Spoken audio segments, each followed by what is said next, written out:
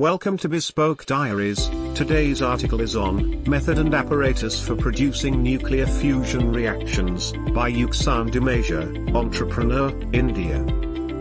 This article will provide the basis for the manufacture of internal electrostatic confinement type fusion devices. The Farnsworth-Hirsch fusor and the related Hirsch-Meeks fusor are fusion reactor designs based on the principles of inertial electrostatic confinement, that is, the use of electrostatic potential to confine the fuel. This fusion technology is in contrast to other methods of confinement, such as inertial, magnetic and gravitational, such as fusion in stars. Its function can best be described as a spherical, electrostatic, particle accelerator. It is through this acceleration that the charged particles gain enough energy to collide in a fusion reaction. The device consists of a vacuum chamber containing two electrodes, usually arranged as concentric spheres. The inner electrode grid is charged negatively with high-voltage transformers, and the outer electrode grid is grounded to provide a reference voltage for the negatively charged inner grid.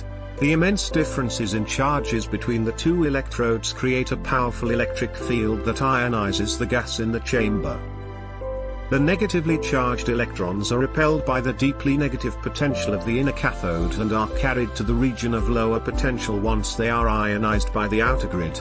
The remaining positively charged ions are attracted by the deeply negative cathode and accelerate towards the center.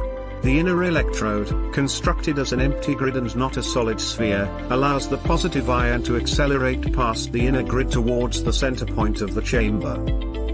The strong electrical field, being spherical, accelerates ions towards the center from all radial points on the sphere, and as the positive ions reach the center point of the chamber, they collide into ions racing down towards the center from the opposite side of the sphere. Their combined kinetic energy is enough to overcome the repulsive nature of the Coulomb barrier and create a fusion reaction. Multiple theoretical concepts are required to fully understand the operation of the fusor. In order to create a plasma, ions must be trapped inside the cathode grid. Therefore, an understanding of the potential well is needed in order to describe how the ions are contained. The size and shape of the potential well varies with the ion current in the region. Once a plasma is created, it must be maintained. Therefore, how the plasma reacts to and moves in the electric field must be known in order to maintain a stable plasma. Purpose: a Farnsworth-style fusor, using the process of inertial electrostatic confinement, will be used to ionize trace hydrogen atoms found in the atmosphere inside of a container under vacuum. These ionized atoms will continuously accelerate towards a center anode charged by a 15 kV transformer. The accelerating ions will, in theory, fuse, creating an unstable helium isotope which will stabilize itself by releasing energy in either the form of a proton, neutron, or gamma rays. Photon radiation produced by the fusor. The photon radiation power is measured for hydrogen and deuterium plasmas at different power settings of the fusor. By comparing the radiation power measured of hydrogen and deuterium, it is shown that the high-energy protons produced in a deuterium plasma have a negligible contribution to the radiation power. This result is according to the model. The radiation power predicted by the model is below background levels up to theoretical voltages across the fusor of 55 kV. X-radiation escape. Gamma rays in the energy region below 200 kV are detected almost entirely by the photoelectric process. The ejection of a photoelectron from the K-shell of an atom is followed by the emission of characteristic X-rays. The probability for X-ray escape may be calculated as a function of energy and geometry, or may be determined experimentally. Thermalization of the ion velocities. When they first fall into the center of the fusor, the ions will all have the same energy, but the velocity distribution will rapidly approach a Maxwell-Boltzmann distribution. This would occur through simple Coulomb collisions in a matter of milliseconds, but beam instabilities will occur orders of magnitude faster still.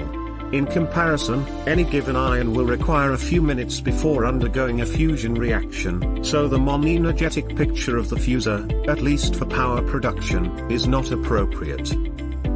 One consequence of the thermalization is that some of the ions will gain enough energy to leave the potential well, taking their energy with them, without having undergone a fusion reaction. Power density: because the electric field made by the cages is negative, it cannot simultaneously trap both positively charged ions and negative electrons. Hence, there must be some regions of charge accumulation, which will result in an upper limit on the achievable density.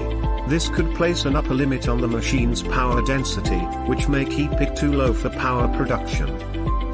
Modes of operation: Farnsworth-Hirsch fusor during operation in so-called star mode, characterized by rays of glowing plasma which appear to emanate from the gaps in the inner grid. Fusors have at least two modes of operation, possibly more: star mode and halo mode. Halo mode is characterized by a broad symmetric glow, with one or two electron beams exiting the structure. There is little fusion. The halo mode occurs in higher pressure tanks, and as the vacuum improves, the device transitions to star mode. Star mode appears as bright beams of light emanating from the device center. Conclusions: he hopes to confirm predictions that the fusor will produce trace amounts of radiation as an effective example of a small-scale nuclear fusion device. The device will certainly not produce any positive net energy, a state which has become the goal of multiple fusion research laboratories worldwide using exponentially higher power concepts of the fusor's fundamental nuclear fusion method.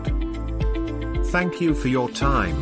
Don't forget to like, subscribe and share. Do leave your thoughts in the comments section below. For similar type of article, please reach us at contact@thebespokediaries.com, or you can visit our website www.thebespokediaries.com.